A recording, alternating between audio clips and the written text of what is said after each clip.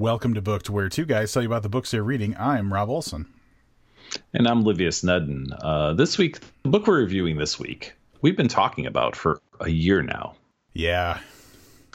And so we had Seth Harwood on, I think it was last February. Yeah, when he was putting out a year ago, yeah. Yeah, he was putting out like a chapter at a time on his Patreon. And we talked a little bit about it. So over the next two episodes, if any of this sounds familiar, it's not deja vu. You may have already heard it, but we're reviewing The Maltese Jordans, a book that we started talking about a year ago. Yeah, and I was thinking, when I was reading, so I'm going back in time. We interviewed Harwood on January 22nd of 2018, so it's just over a year ago. And in that time, he's released, I don't know, all of the book, most of the book, a good chunk of the book. So what I'm getting at is I contribute to his Patreon, and so I have access to the feed where he releases chapters of his books, including Maltese Jordans. And I'm reading through the beginning of the book thinking, man, I could be skipping this if I just listened, as they were coming out. But lazy Rob didn't do that. Yeah, but now Rob's... I'm going to get like a weird thing like, hey, there's this book I was thinking we should review, and I'm going to find out you've just been listening to it for 8 months on a Patreon page, and that's yeah. You're making me read it, but you're like doing it all from memory, listening like, while you're out jogging or whatever you do on your free time. Well, I definitely don't jog. If you jog, though, you know what you would need? Serialized book to listen to. And a good pair of sneakers. And we're going to talk a lot about sneakers, I feel, over this week and next week. So let me tell you what I mean. Tonight, we're going to review the Maltese Jordans. Next week, we're going to have Seth Harwood on for his 2019 appearance on this podcast, because I think we should at least make it an annual thing, if not more often. Yeah. And we're probably going to talk about not just this book, we're probably going to rehash and talk more about Sneds. Yeah, Sneds. Sneds. We'll probably talk a little bit more about what that is. We might. I'm going to kick it off with a bio for Seth Harwood. For anybody who hasn't been listening to all of our episodes, Seth Harwood is the author of 5 novels and 2 collections of short stories. After stints in the commodities trading industry, rare book cataloging, and bartending, he attended the Iowa Writers Workshop. That's where he got his MFA, I believe, and he didn't say that for some reason. He now lives in central Massachusetts and teaches creative writing online for Harvard and Stanford. Find out more about Seth Harwood and the Jack Palms novels on his official website, sethharwood.com. I cut it off, but he also gives a link to his Patreon, and I think that's kind of his writing lifeblood right now, so you should check out Patreon and look Seth up over there, too. More information about that next week, I'm sure. Yeah. Here is the synopsis. What if Michael Jordan played one secret pickup game in summer 1996 to pay off a debt so big it would get him banned from the NBA for life? What if that game was on a private court in Malta and Jordan's parting gift was a jewel-encrusted pair of Jordan 11s for the king? A pair of shoes so special and rare that they could be worth millions if they exist. Follow Jack Palms on a hunt from San Francisco to Hawaii and back across the country as he tracks the man who knows the truth about these shoes, a felon who just skipped bond to chase his dream, and the mythical pair of sneakers that can only go by one name. In the vein of Elmore Leonard and Carl Hiaasen, with touches of Bill Simmons and Rick Riley, Seth Harwood presents his next novel, The Maltese Jordans. Rob, yes. Out of those 4 people at the end, how many of those have you read books from? Not Seth Harwood, the other 4. Damn it, I was going to say Seth Harwood. Nobody. I read one Elmore Leonard book, yeah. We read that Raylan I guess I read book. 2, yeah. I read one of his books. It might have been Get Shorty. Like back when it came out as a movie, I read the book that the movie was based on, yeah. Yeah, we suck. I guess what I was going to say is we're not going to be able to speak to the Elmore Leonard, Carl Hiaasen, Bill Simmons, and Rick Riley. Right. Part, but we're going to talk a lot about the Seth Harwood part of this book. Yeah, and I think it bears noting that this is a Jack Palms novel, so it's one in a series of books, but not like a continuous series. It's just like the type of series where like just books come out and this is the main character, right? Yeah, like independent stories about the same character. Yeah, you it said feels that way like better than I did. it feels like there's things there, like characters that are mentioned that have a history with Jack, probably from the novels, but it did anyway. I don't feel impede my reading of it, which happens sometimes, where you're like, oh, I feel like I'm missing something. Right. So, it's our first Jack Palms outing. It's our first Seth Harwood outing. Yeah, our first full-fledged, because really, it's kind of weird because Seth came into our life through that reading in 2012, where he read from, I think he read from Young Junius. And we recorded that and put that on the podcast, and then he joined us for the booked anthology in 2013, right? God, that's so long ago. It's forever ago. And he's been on, we interviewed him last year and stuff like that. So I think we've been more like off podcast related, like hanging out with Seth, than on podcast. So this is a new turn for us. It is, and one that I'm glad we finally took. Yeah, for sure. Dude's got some writing chops. He does, and we're going to talk about him right now. It's very aggressive. We're going to do it right now. Weird, like clickbait, like anticipation shit. Right. You won't believe what we thought of this book. Yeah. So yeah, the story kicks off with Jack, who to kind of set this up. From what I gather from reading this book, Jack was an action movie star some years ago. That went south, and he fell on some hard times, and now he is taking on essentially bounty hunter jobs, like not like Boba Fett bounty hunter, but like Dog the Bounty Hunter. Yeah, he is. He's not from space at all, but yeah. So nope. He has loose affiliations with a dude named Joe Leonardi, he's like a bail bondsman, but like it feels like there's more to that character. Like it goes deeper than just being like a straight bail bondsman. Yeah. Joe has put up the bond or whatever, I don't know what the language is, for a character named Meyer Modi, who who's in trouble for embezzling, basically, who jumped bail, and Joe's hiring Jack to bring Meyer back to go to court. Yeah, and it's going to sound like I'm getting really detailed here, but this is kind of the whole crux of the story. The first thing Jack does is he goes to Meyer's home, breaks in to do some investigating, and finds a room with a very expansive collection of sneakers. So we discussed this with Seth Harwood a year ago, but I'm going to go ahead and talk about it now. There is a subset of people out there who spend a lot of time and money collecting gym shoes. And I say gym shoes because that's what we call them in the Midwest. Didn't you get shit for saying that when we were talking to Seth last year? I believe so, but in case there are people in the Midwest listening, I want them to understand what I'm talking about. So, sneakers. You're playing with the home team here, I see. Yeah. When I say sneakers, what I mean are shoes, by and large, styled specifically for athletes. And my belief is that mostly basketball players get this treatment. I mean, I'm sure it seems like any time I've ever heard somebody who was really into sneakers, it was Jordans, and then back in the day, when I was a youngin', you'd like Charles Barkley. I actually owned, I don't think I talked about this when we were on with Seth. I owned a pair of Patrick Ewing sneakers, apparently. They were fucking hideous. I'm going to try to find a picture of these because I don't know like what model they were or whatever. But for a little while, I was a pretty avid basketball fan, and this would have been in the very early 90s. Early to mid 90s, I guess. And Patrick Ewing was one of my favorite players, and I happened to be in a sneaker store. I have it written on a Post-it note to keep saying sneakers. In a sneaker store, and saw a pair of Patrick Ewings, and I had to have them. So, yeah. Anyway, for the uninitiated, typically what happens is there's releases and there's special releases, and you go and you wait out at midnight like you would for concert tickets or beer, apparently. Another weird thing. And then like these they sell out in like minutes.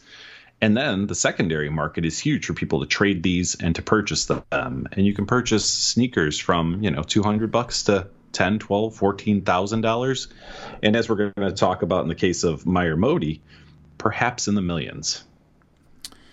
Yeah. So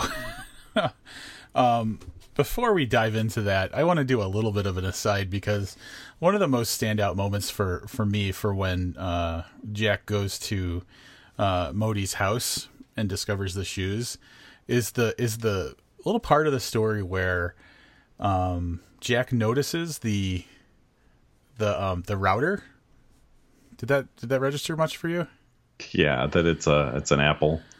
Oh, like the authenticity to what he said. I was like, this all checks out. So like, and it kind of made me nervous a little bit, because so basically, he's looking through the window. He notices like the router, that Modi's using is an Apple time capsule, which is a combination of a router and a hard drive that you can back your machine up to.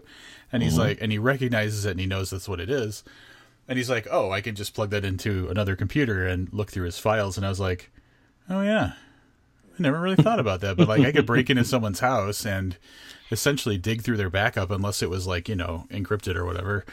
And I was like, holy shit, that's like, it's clever and it's shockingly accurate. And I was very proud of him for writing that. Yeah, I feel like, and this is not a criticism, but after talking to him about sneakers, I feel like he injected a little bit of himself into this book. So I will bet you, and we can remember to ask him, but I can nearly guarantee you that he has an Apple time capsule. Yeah, he does. Yeah, it felt. There are a few times in the book where I was like, oh yeah, this is totally going on in dude's life. The funny thing is, like, there was a couple of moments that I read what he described in a situation, very much mirrored like discussions he was having through social media and stuff about like his computer and things like that I remember, just from regular life. And I'm like, he adapted that into the book. That's interesting.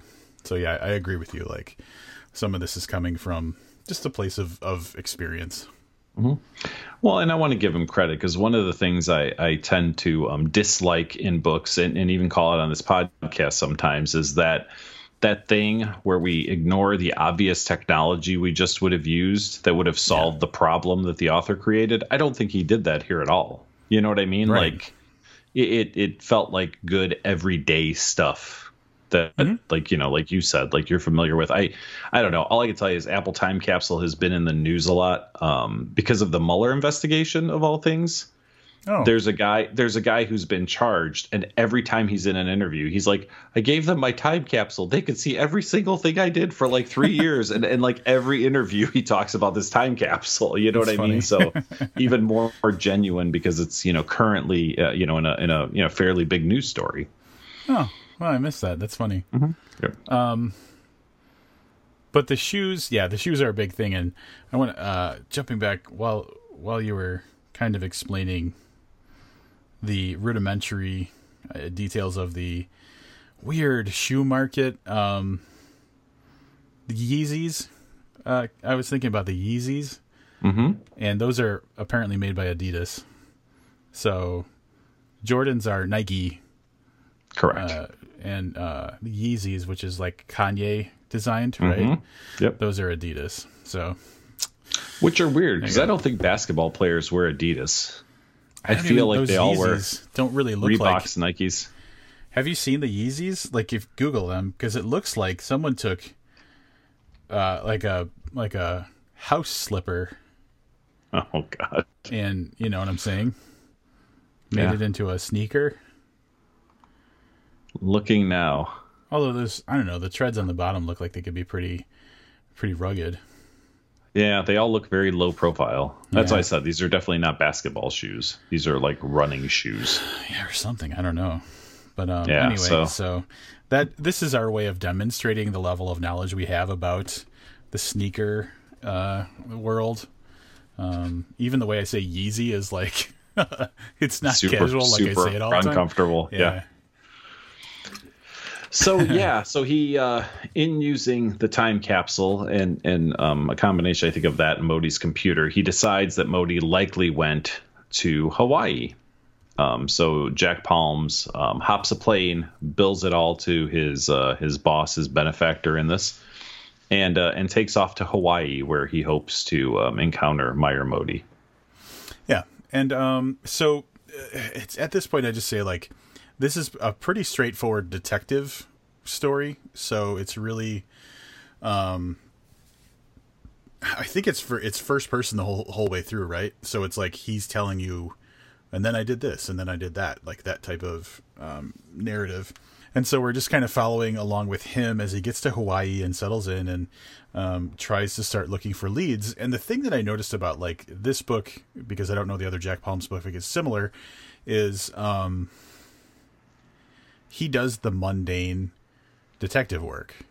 Like, he doesn't do flashy stuff, and he doesn't know someone everywhere, and he's not a hacker or anything like that. He just kind of like looks around hoping someone knows something.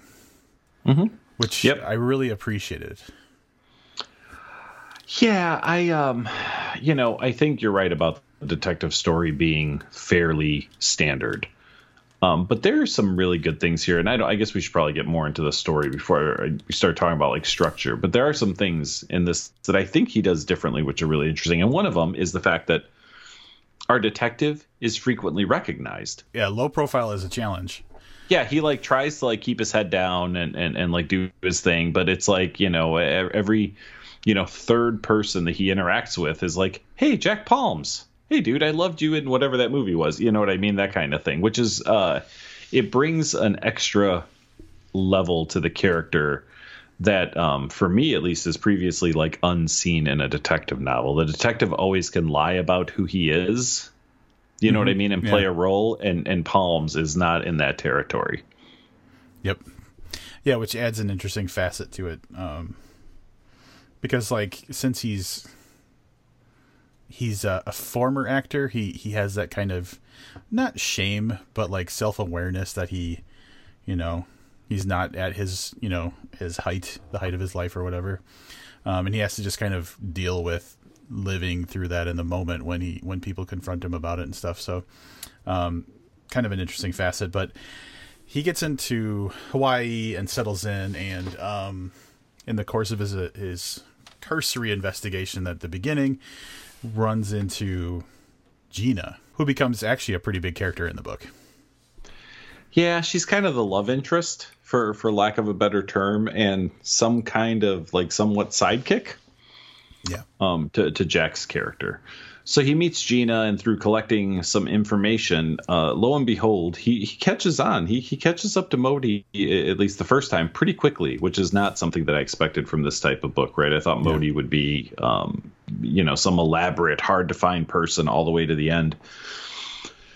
So on the island, through a little bit of rough housing with a source, he manages to find Modi, and Modi gets away. But eventually, and just to tighten up the story, he catches up with Modi, and this story is revealed to him about the Maltese Jordans. And I'm not going to go past what it says in the actual synopsis, but essentially Modi claims to have the Maltese Jordans. That the shoes that were made specifically for Michael Jordan by Nike to present as a gift to the king of Saudi Arabia, for whom he played a secret game back in the 90s. I was watching basketball around that time, so anything they talked about in basketball around that time felt very, very genuine. Now, did Michael Jordan play for this? I don't know. We're going to ask Seth Harwood that. I don't know if there are actual rumors about that, but like players that were named and things that were going on in the NBA at that time all felt very genuine. What happens is Jack is paid to bring this guy back, so he wants to do that, but he starts, much like Rob and myself, to get sucked in to the world of sneakerheads, right? Yeah. Like, so as a kid, and this is another, I feel like this is Seth Harwood injecting himself. Like as a kid, he like owned some shoes, and he was kind of envious of like, the really expensive shoes and stuff. And here he is presented with the fact that there might be this mythical pair of shoes, and he kind of just wants to like get a look at them, but he totally gets sucked into the SNED, short for sneakerhead, lifestyle, I guess. Yeah, and so we're probably towing the line of spoilers. I don't know if we're going to do spoiler talk or not, but from here it becomes all about who has the Maltese Jordans, which it's not the only name. Depending on who they're talking to throughout the book, there's other kind of nicknames for it, like what is it called? The Saudi set was one name. Mm-hmm. And there's like 4 or 5 different things that they go by, but for the sake of the book, and the thing they're most commonly referred to is the Maltese Jordans. So it's who's got it, who's doing what with them, and what's the plan, and what are they worth, and like digging deeper into the mythology of these shoes, and everybody kind of having the dollar signs in their eyes a little bit, but still somehow being in awe of this like profoundly rare pair of sneakers that, you know, only existed in myth up until this point. Right. So to recap a little bit, we have Modi, who's on the run and wanted by several different groups of people. On top of that, he claims to have access to these shoes that now become wanted by another set of people. So there is that little bit of, I don't know, like there's always like those types of movies and books, I guess. But yeah, where there's a bunch of people all looking for the same thing. Yep. And that happens in this book, but in kind of 2 different ways. So there's the group of people who are looking for Modi, who are Jack Palms, who's supposed to bring him in, another bounty hunter who is called in because Jack's not doing the job quickly enough, a group of Hawaiian guys that Modi owes money to, and the mob because that's who he embezzled. Yep. And through the course of this, a bunch of people are also trying to get the shoes, which are some of the same people and some different people. You know what I mean? So it's not as chaotic as I'm expressing it, but it's intricate enough that you have a good story, but not to the point where it's hard to follow or anything like that. Yeah, totally. So before I forget, and I don't know if you'll pick this up, but I have to give Seth credit for. So I think the book is in 4 parts, if I remember correctly, and at the beginning of each part there is a quote, and it's a sneaker-based quote. The first quote of the first part is from a song that I recognize, and the quote is, "I'll kill you if you try me for my Air Max 95s." Is that quote familiar to you, Livius? Not even a little bit. That is a song I think it's called Hate It or Love It by The Game, who was a rapper that came up. So after 50 Cent became popular, he introduced a whole bunch of people onto the scene. So basically, like, Dr. Dre broke Eminem into the scene. Eminem broke 50 Cent into the scene. 50 Cent brought on a bunch of people, including The Game. And one of The Game songs was Hate It or Love It, which he sings with a bunch of people, including 50 Cent. And one of the lines in there is, "I'll kill you if you try me for my Air Max 95s. Well, there you go. Yeah, I had no idea about essentially anything you just to be honest. I didn't know that Dr. Dre broke Eminem. Like, I know Dre from back in the NWA days. You know what I mean? Like, but he signed Eminem. He brought him on. Yeah, I did not know that. Yeah, and then Eminem is the one who signed 50 Cent, and then on and on. So it's like, I mean, if you think about just those 3 people and how significant a role they played in like for sure. Late 90s to early 2000s rap scene, that was everything. So anyway, that's kind of an aspect of Seth as well, is his love of like rap and hip hop and stuff like that. For me, it was a little charming that he was throwing out lyrics by The Game at the beginning of his book. Yeah, that is pretty cool. Yeah. I know story-wise, it's tough because you don't want to reveal a whole lot about any of this. So I think we might be essentially done talking about the story. What I do want to say, and this is what I was kind of alluding to earlier, not only is Jack Palms a super interesting character in his the fact that he's recognizable as an actor, but nobody knows what he's doing now. Like, everyone just sees him and assumes that he's there. For example, when he's in Hawaii, they're like, "Oh, are you here shooting for a movie?" You know, he's at another place. They're like, "Oh, are you the talent?" You know, like celebrities at like a convention or whatever. So, so nobody knows that he's a bounty hunter. which is interesting. But the thing I liked is, I don't know how to say this because I'm afraid this is going to sound, no matter how I say it, like I'm taking a shot at the storytelling. But we have a bounty hunter who, I'll contrast this to the last book that we reviewed, which was also about detectives, right? The Nice Guys? Yeah. There was a lot of mortal danger in Nice Guys, or at least we were led to believe. There was the one character was, fell off a building. I mean, a variety of things happen, right? I didn't feel like in this book that it took itself that seriously. Like, even though, like, on the rare occasion, like a gun pops up, I don't feel like Jack ever felt like he was in danger. And an interesting thing that happened is like this. There's a conflict between myself and Rob, and there's like we get into a fist fight because we're on opposite sides of the thing. But at the end, we wind up basically kind of collaborating or working together. It's like once you get past that, you have like perfectly reasonable people. So there's no one in this book that's like constantly trying to murder Jack or Modi or whatever. And I felt like it was just a probably more realistic than the immediacy to kill anybody who stands in your way, which is what you see in a lot of books. But I also think it made it more fun to see these people who are at odds with one another, even if it's not that they're working together, that they're able to carry on a conversation. Mm-hmm. Which, like I said, is not, I don't know. It felt a little lighter than other, and I know it's not supposed to be a detective book or whatever, but essentially we'll call it that. It just felt like it had a lighter touch to it, which was kind of refreshing. I can't tell you how happy I am that you brought this up, because if you didn't, I was about to. And that was one of the, if you ask me, the best parts of the storytelling / narrative things of this book was how real it was. And like, let's jump back in time 432 episodes to our review of The Mozart Conspiracy by Scott Mariani, where the motherfucker's like jumping out of helicopters and there's like explosives everywhere. And there's so over the top, and I was like, it was fucking like ridiculous. And it so took away from the story.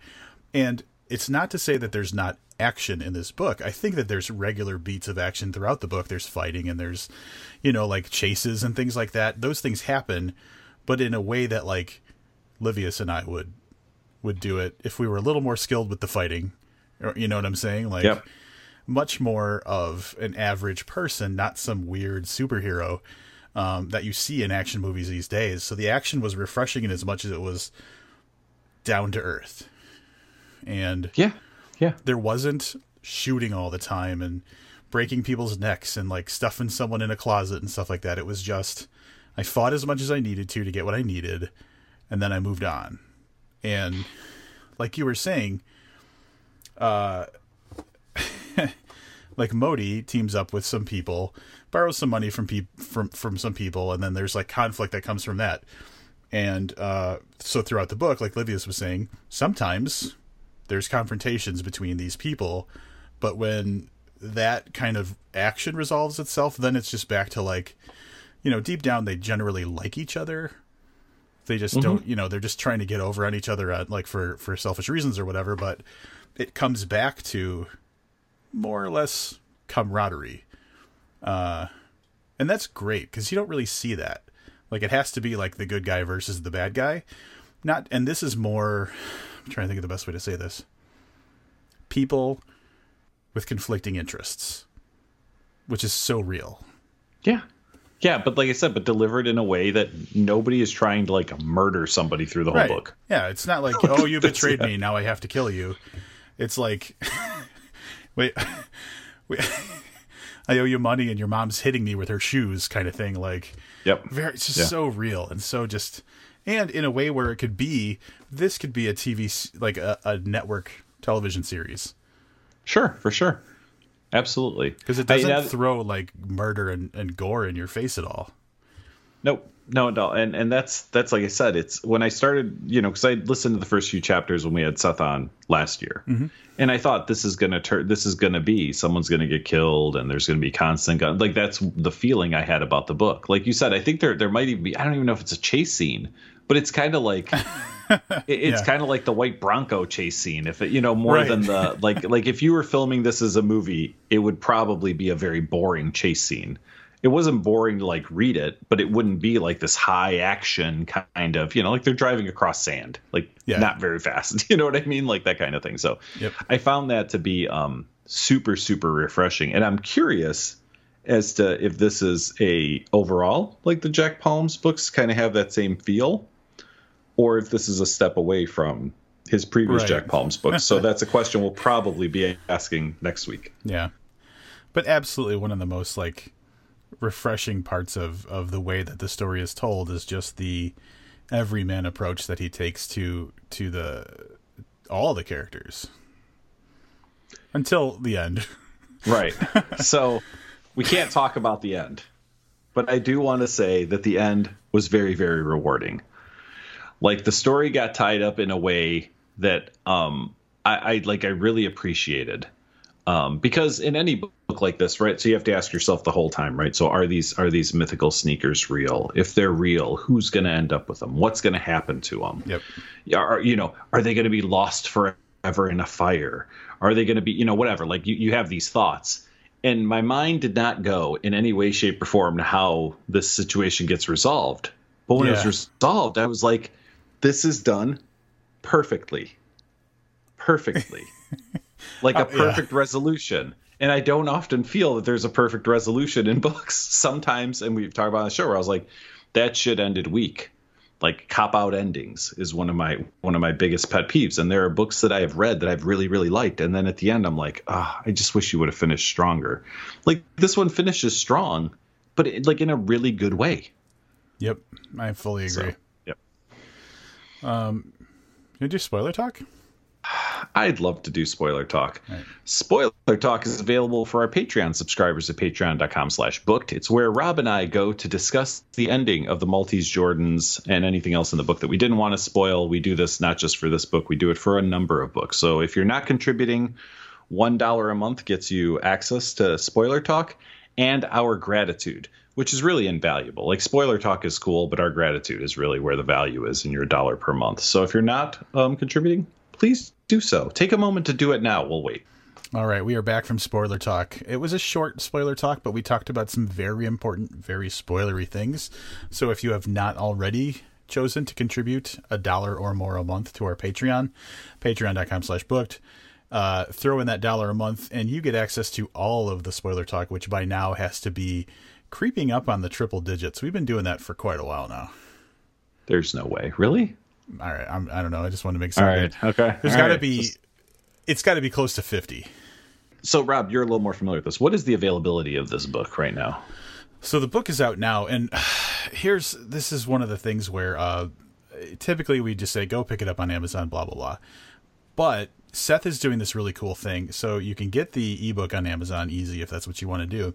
If you want to get a print copy, he is selling them through his website, SethHarwood.com.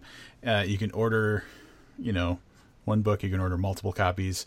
You can also order signed copies, and he gives you the option to leave instructions about how you want it signed, which I think is cool because, like, if you don't live in Western or Central Massachusetts or whatever he said he lives, how are you going to get a signed copy of this book, right? So you go to his website and you pay like the regular price for a book, and you just tell him how you'd like it to be personalized, and he sends it off to you. So I think that's a unique thing that we don't see authors doing much, but I think it's really cool.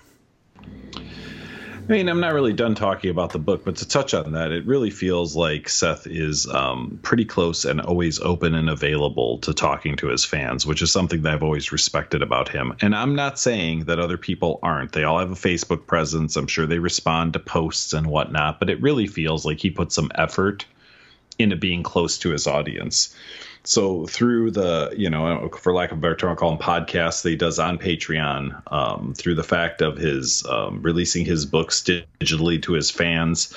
I know that way back when, I think that one of the first Jack Palms books, was released as an audiobook, I think for free, if I remember correctly. So it seems like he does a lot to contribute, to give back to his listeners, which is really, or his readers, I guess, and listeners, but really, really cool. Yeah. I'm not giving a ton of money on his Patreon per month. I want to say it's like $3 a month. And what I get out of that is he's serializing Maltese Jordans, but he's also releasing chapters of like audiobook chapters of his other novels. And he does these office hours thing where he basically just like talks about what he's up to and the craft and all that kind of stuff. And this is a guy talking about the craft who also for his day job teaches online creative writing for Harvard and Stanford. Like you can pay a couple bucks and get advice from someone who like teaches at Ivy League schools, which I think is a great value. Agreed. So I don't have a ton else to say about the book. I would like to thank Seth for the shout out on page 9 to Rent-A-Center, my former employer. I saw that. Oh man, I forgot to mention that. That's so good. Yeah. I for those of you who don't know, I worked for Rent-A-Center for a period of time. I believe that period of time was 7 years. One day we'll do a podcast where I just reminisce and tell stories about working at Rent-A-Center. If you want to talk about an interesting business to be in, that's the one. You just gave me a great idea. We do a Patreon level where we just basically podcast talking about our everyday lives. Jesus. Well, I don't know. Nowadays, my everyday life is boring. At Rent-A-Center, though, there was a lot of very interesting stuff. I'll put it to you this way: it's only interesting in retrospect. Yeah. Like I really hated my life then and the people I had to deal with and the situations I got into. But God damn it, it makes for great stories after the fact. Yeah. We should probably throw some stars on this book. You wanna go ahead and do that first? Yep. All right. So I've always been a big fan of Seth. We had him. I think I mentioned it. We had him a story of his in the book anthology called To the Bone, which is far more violent and gruesome than what the Jack Palms book is. So I always had him kind of pegged as this guy who does really gritty, violent, like crime fiction. So the Jack Palms book being on the lighter side as far as a detective novel was a little different, but so well written that I just fell right into it. It was so easy to read. It clocks in around just over 300 pages according to Amazon. But man, it reads fast and it reads easy and it's entertaining the whole way. His take on a detective novel is very refreshing because it's just it's much more down to earth, like we mentioned earlier when we were talking about the book, and so it's just so accessible, and it was very nice. His information that he shares about the world of SNEDs is, as far as I'm aware, very accurate as well. I have a sneakerhead that I work with, and we were talking a little bit about this book, and he was listening to our conversation with Seth last year, and he said to me, the guy that I work with, that it's obvious that Seth is someone who's not just trying to talk about this phenomenon, he's actually in it, and he knows what he's talking about. So if you're a sneakerhead and you pick this up because it's a book called The Maltese Jordans, and you're wondering, or you're listening to this because of that, and you're wondering, is this really going to sound authentic? I would say it probably will. And so I don't know, I just like everything about this book, and the way that he weaves the story of the Maltese Jordans in, not only with like the sneakerhead community, but also with like the scandals and goings on of sports in the mid 90s, which also tracks very truthfully with the history of that time. It just all works very well. The ending was great. Livius might say something about the ending. I think the ending was great, and it was very tight and very clean and just very satisfying. So I really can't find much to pick at this book about. And so, yeah, 5 stars. Last week I did write this down, so I'm kind of going from memory. I'd said there's like 3 levels of detective novel. So there was like the hard-boiled crime novels. Then you had something like The Nice Guys, which we reviewed, which was like light and a little silly, a lot of good dialogue, like buddy cop humor. And then you had like The Adventures of Ford Fairlane, like in the level of the absurd, right? So Seth has now shown me there's a level in between like the hard-boiled detective novels and that like The Nice Guys, like a nice, serious, but light detective novel. And this was a lot of fun.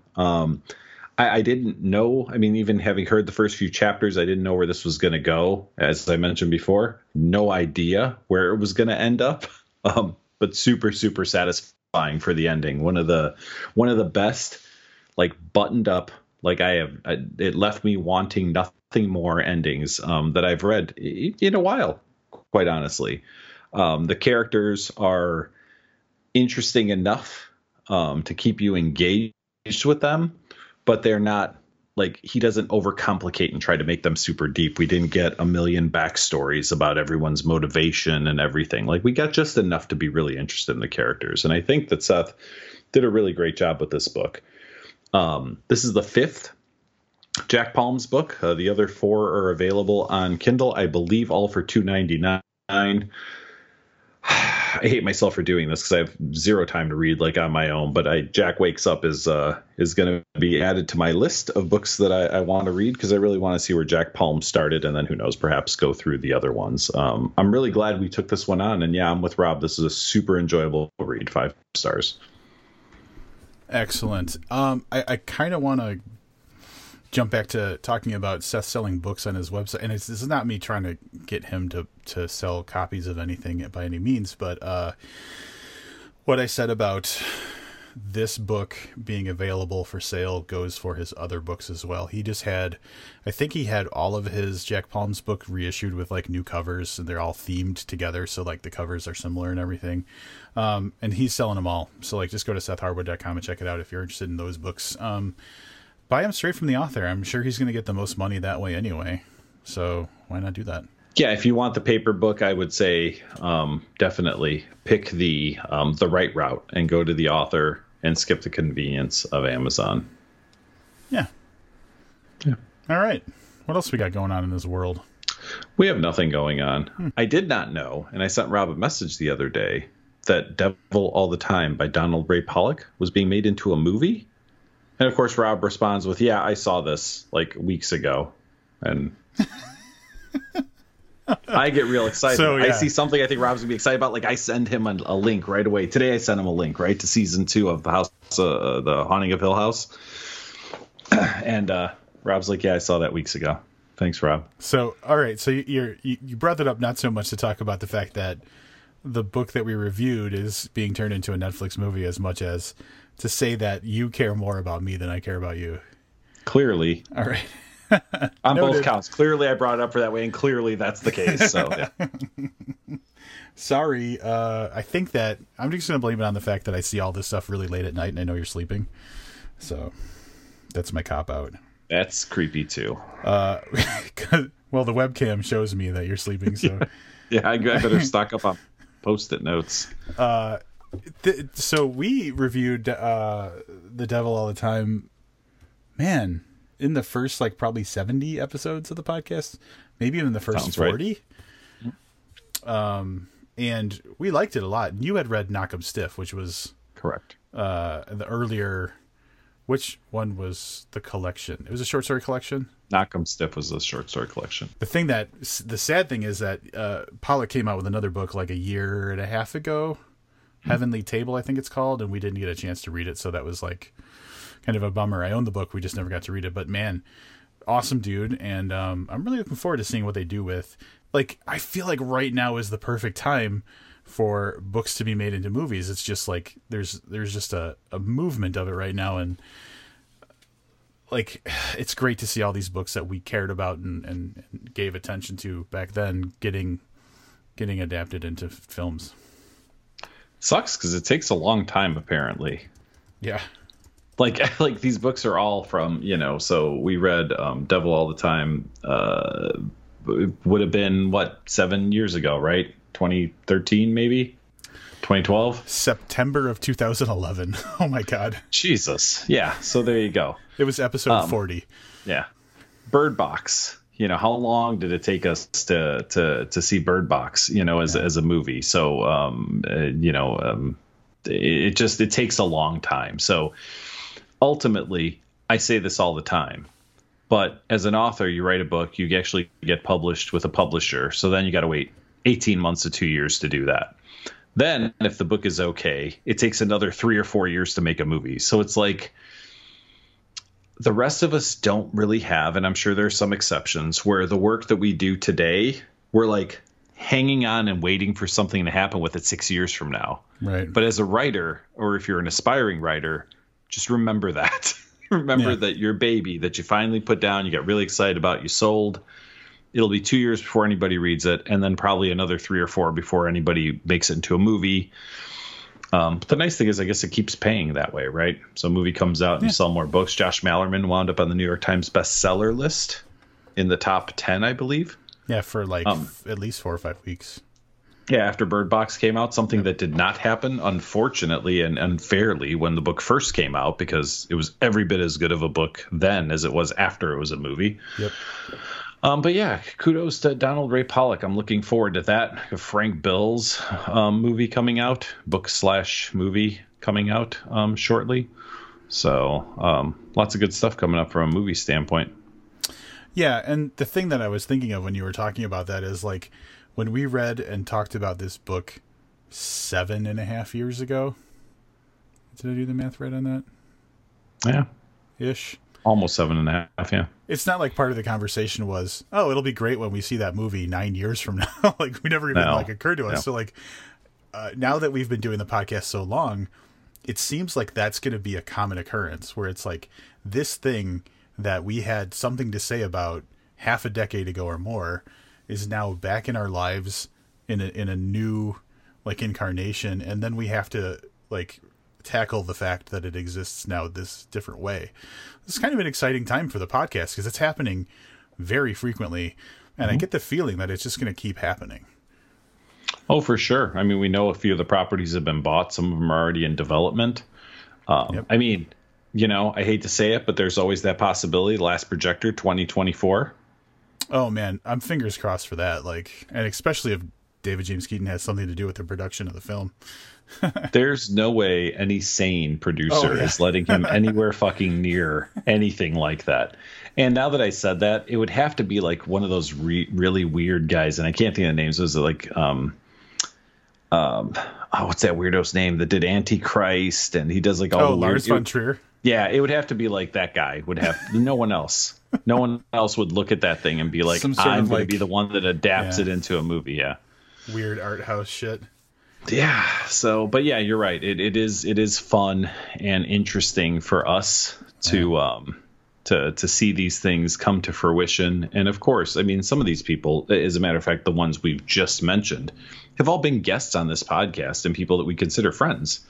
So it's not just exciting because we read this book and now it's a movie. I've been doing that my whole life. These are people that I've gotten to know and or talk to about their work, and hopefully we'll talk to again about the stuff they're doing. So it's even cooler to see somebody that, we consider a friend, gain that kind of notoriety or success. Again, even if it's stupid and unfair the way it is a Josh Malerman situation where that's the measure of success, but I'm still really excited for all of them. Yeah, and not to put too fine a point on it, but I feel like when there's two approaches to like a situation. We'll just use Bird Box as an example. There's the approach where it's like, I'm going to get attention for myself by talking about how I knew this person who is now blowing up for some reason. And then there's I just want to talk about the fact that my friend got a really cool thing that happened in his life. Yep. And if you ever are listening to this and are thinking that we're the first people, that's never the case. Never the case. We're genuinely happy for Josh and the things that are happening with Bird Box. It has nothing to do with the fact that we talk, like, we don't, we're not saying, hey, we're awesome because we knew him first. We're just happy for our dude. Yep. And we picked a winner. That's the other thing too. I mean, if when we really loved a book like that, it then, validates our taste a little bit. But that's like a personal thing. Absolutely. More than, yeah. We've always known that we've got good taste, though. So like, this is just so you guys also know. Speaking of Josh Malerman, we're getting closer and closer to StokerCon, where we plan, hopefully, on I'm hoping we can have Josh on sooner to talk about his new book, Inspection. But I also expect that we'll spend a little bit of time with him at StokerCon coming up in 3 months. 3 months from now. Less than 3 months from 2.5 months from now. Yep. That's coming up. Yeah, I'm looking forward to that. I think John F.D. Taff said he would be there, so it'd be for sure. Cool to spend some time with him in person, meet some other people. Who am I supposed to get an interview with? Dude, you are so bad at this, you don't even know. Is it McCammon? Yeah, Robert R. McCammon. Right. There we go. I'll get that. I'll make it happen. So McCammon, I was reading. I remembered the other day I was thinking about StokerCon and Robert McCammon. And I will tell you, and maybe this happens a lot to people, but I vividly remember, so very briefly for a number of months when I was a senior in high school, I part-time cleaned a hair salon, like an hour or two a night. Like that was my gig. And I was there, and I don't remember what the situation was, but it was something like, well, I was just going to hang out there because I had to go somewhere else after, but it was like too early to go. And I was reading Wolf's Hour by Robert McCammon.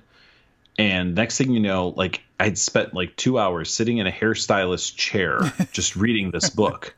Now I'm telling you, this is when I was probably like 18, maybe 17, 18, 19 on the outside. I don't remember exactly what age, but like that's 25 plus years ago that I'm remembering where I was sitting when I read this book. So I've been a huge fan of McCammon for that long. So for anybody who's not familiar, he's probably best known for Swan Song. Whenever anybody talks about post-apocalyptic good versus evil books, the two that always come up are The Stand and Swan Song. Personally, I liked Swan Song better. Although I really like The Stand too, so I'm not trying to shit talk Stephen King and his epic masterpiece, but Swan Song edged it out for me. So I'm super excited to hopefully get a chance to spend a little bit of time talking to Robert McCammon. Fingers crossed. That would be very cool. So yeah, that's what's coming up. We're probably gonna be talking to Seth in the next episode. More books to come. We got that Inspection book by Malerman coming up. There's a handful of things coming up in the next few months that are pretty exciting. Indeed. But next week, Seth Harwood, that's what we're excited about currently. And until then, I'm Olivia Snedden. And I'm Rebels, and keep reading.